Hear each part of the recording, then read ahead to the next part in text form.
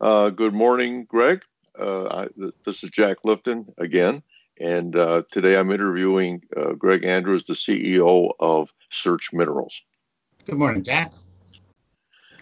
Greg, before we start, I want to make a point. I've been reviewing your company's public information, and I was quite impressed by stuff I read on your website about your direct conversion metallurgy, hydrometallurgy. And I just want to tell everyone that I give a seminar on rare earth processing every couple of years, and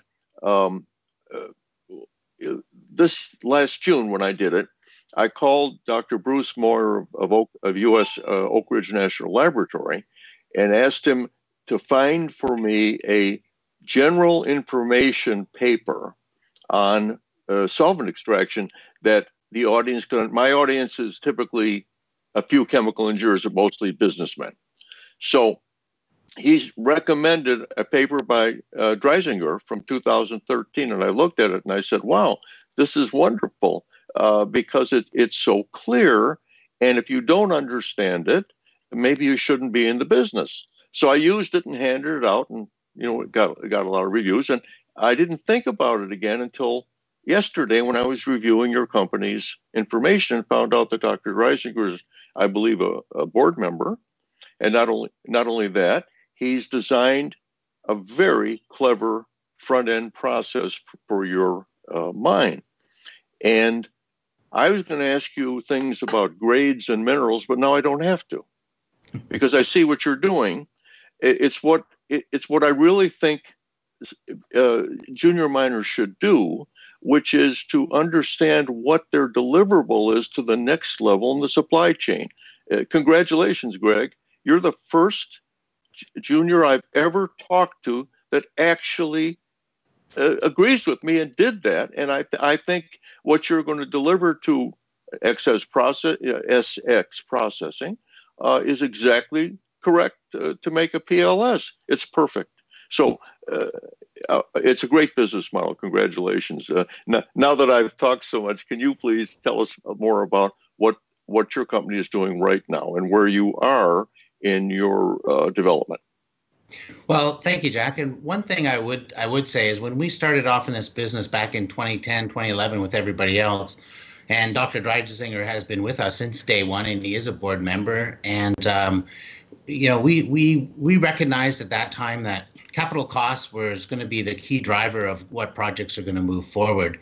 And so when we started off with our resource and finding our product, it was a unique resource in that it was hadn't been seen before in terms of the type of resource carrying with allanite, fergusonite, and whatnot.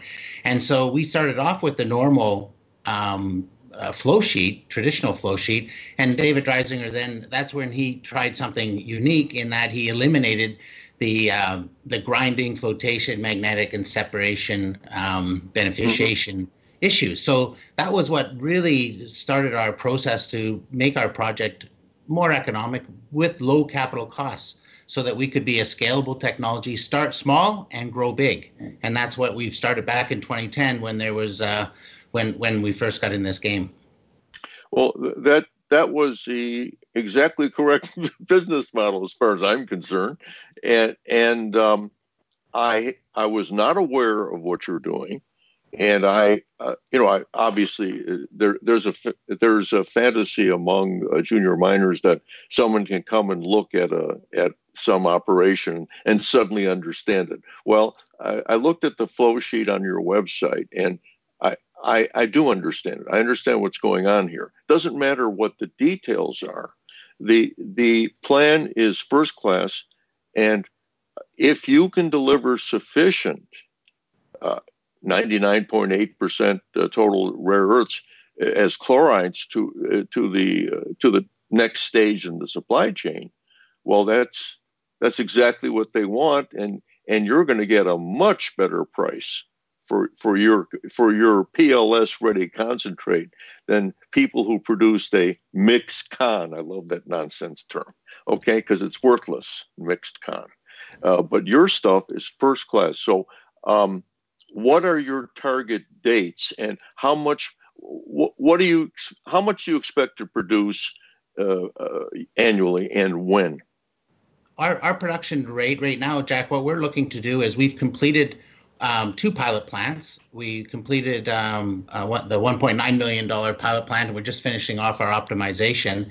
And what we're looking for is, again, to tweak those capital costs and get the operating costs down. Our next steps would then to build a demonstration plant, and we're hoping to initiate that. And we're looking at doing about a 1/100 scale of that. And the key thing there, again, is to be able to deliver more product for the companies, refineries, to go down further and get into the offtake sort of discussions that are quite needed now. Our quantities on 1,000 tons per day, you could see, was about 3,200 tons of mixed rare earth. It is mixed rare earth concentrate right now, but we can change that to be the chlorides or whatever we need in our process to suit the market. But that was the measurement that we started with.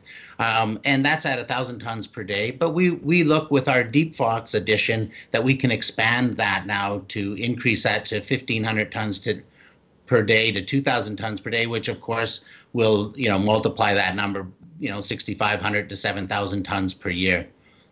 Okay, of net of total rare earths. Yeah.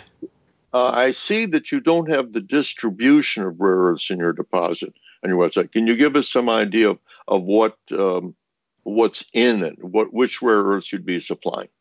Yeah, once again, we're blessed with our deposit in that we can carry both, mainly the permanent magnet elements, neodymium, praseodymium, and a mix of dysprosium and terbium. So on 1,000 tons per day production with the 3,200 tons per year, we would produce about 650 tons of neodymium praseodymium, and about 50 tons of dysprosium and 10 tons of terbium. So it's quite a surprising mix when people start to look at our composition to see that we can supply all those 4 elements. In your final step in your flow sheet, where you showed 98% total rare earth product, is that the composition that composition delivered would give 660 tons of neodymium praseodymium and 50 and 20 of dysprosium terbium? Is that what you're saying? That's correct. Okay. Look, that would be exactly what the U.S. Department of Defense thinks they need per year. Okay. Now, as I'm going to segue here for a second, I was asked today why Canada is not actively participating in the current U.S. interest in reviving a domestic rare earth supply chain. My answer was simple. Yesterday, the Secretary of Commerce of the U.S. met with his counterpart physically in Washington, the Australian Minister of Resources. And what are they talking about? Critical metals and rare earths. Okay. And a lot of money is the Australian government has committed to billions of dollars into their resource sector to get the rare earths and other critical metals up and running. Okay. Now, I go to Canada and I hear a lot of crickets. Okay, so what I'm asking you, I read on your website that you have very good relations with both the federal and provincial governments of Canada on your project, as it should be, because your project seems to me to be, excuse the expression, shovel ready. Okay, so I'm wondering, Greg, what's your opinion on why the Canadian government isn't doing more? That's a simple answer. The Australians are really pushing this, and I did a study years ago, and I can tell you that most of the deposits undeveloped on this planet are in Canada, and of those, half of them are in Quebec and where you are, a little farther east, Labrador. So what's going on, Greg? What's your opinion? Well, I can say that with the government fundings that we've been getting, our funding with the provincial and federal governments have been for our pilot plant with ACOA, which is Atlantic Canada Opportunity Agency, and Innovate NL, which is provincial. But we also work with NRCan, and that's the federal division, and we're working with them, and we, I know that they're talking. They've been into Washington and been in those boardrooms and talking and being representation of us, Canada's contribution, and maybe we're just not pushing hard enough and being vocal enough, and we just have to continue that because it's certainly very timely. And we have participated in the request for information to the U.S. back in July, so they're well aware of Search, and Search is deemed a domestic supply under that Defense Protection Act. So we qualify for that to make sure, and. Yeah, so it's very positive in what we're trying to move forward to, and we have to continue to engage our Canadian government. We have very strong support at the provincial level, and I know they're engaging with their counterparts in the federal, the federal part of the government also. I'm interested also in the fact that your pilot plant or demonstration plant at 1% of the total output projected is exactly what chemical engineers require when they're proving a concept with a pilot plant. I congratulate you because you're the first junior miner I have ever met, honestly, that knows that. People keep telling me, well, I made 3 grams in the laboratory. And I say, so what? Okay, your plant output is 3,000 tons.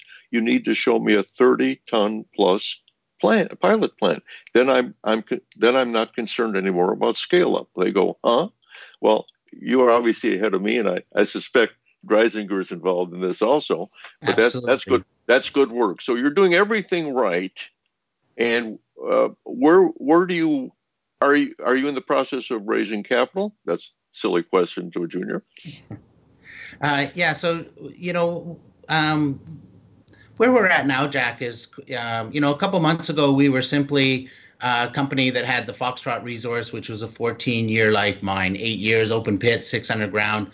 And we've been working on our project Deep Fox, which we were able to create a resource out of only drilling down to 100 meters and spending $1 million. So what that has done for us is added more material so that we can update our PEA, and that's allowing us to increase the production rate, which allows us to have better economies of scale. So that's really been in the last couple months, like I say, is kind of the new beginning of Search, of really identifying this district with 2 resources within close proximity in a district that's 70 kilometers long. And that's all led by Dr. Randy Miller and his team, another PhD who has been with us since day one, that's leading the charge on the resource. So that's what's really got us focused, that we can now look at those economics and really enhance this district and build it out. When do you expect this revised PEA to be done? We're going to probably look for that later in the year, probably the third quarter next year. And the reason that we want to do that is with the drilling only down to 100 meters, even though it's a resource, going down to 200 meters on 600,000 for $600,000 is quite significant in changing the economics, which is important. That was the plan. And so that's exactly what we're going to do: increase the resource and then do the PEA. Assuming that you can raise the necessary capital, when do you expect to have production? In the perfect world, we would say probably 3 years for a decision to build and 1 year to build. Okay. So 4 years. Well, look, I think that you've been flying under my radar anyway, and I'm now going to follow your company very closely because I think you're doing everything right. And I would say it's amazing, but the amazing part is that I didn't know it. You've been working, and congratulations on that. And I wish you the best of luck. And I certainly am going to follow your developments. And I really look forward to when Dreisinger publishes a paper so I can read what that process is. Thank you. Okay. Well, Jack, one thing I will comment on is we were working hard. Like the pilot plant was in 2006 and 2016 and 17 when no one was really working in rare earths. But we have such a great deposit and technology. We continued to work, and that's paying off the dividends now. I'll tell you something that puts you in the same class as Lynas, for example. and even Northern Minerals. Both of them continued slogging through, and at times when they were looking to see if the sheriff was coming with the quit notice. So, congratulations again. Good luck. Thank you, John.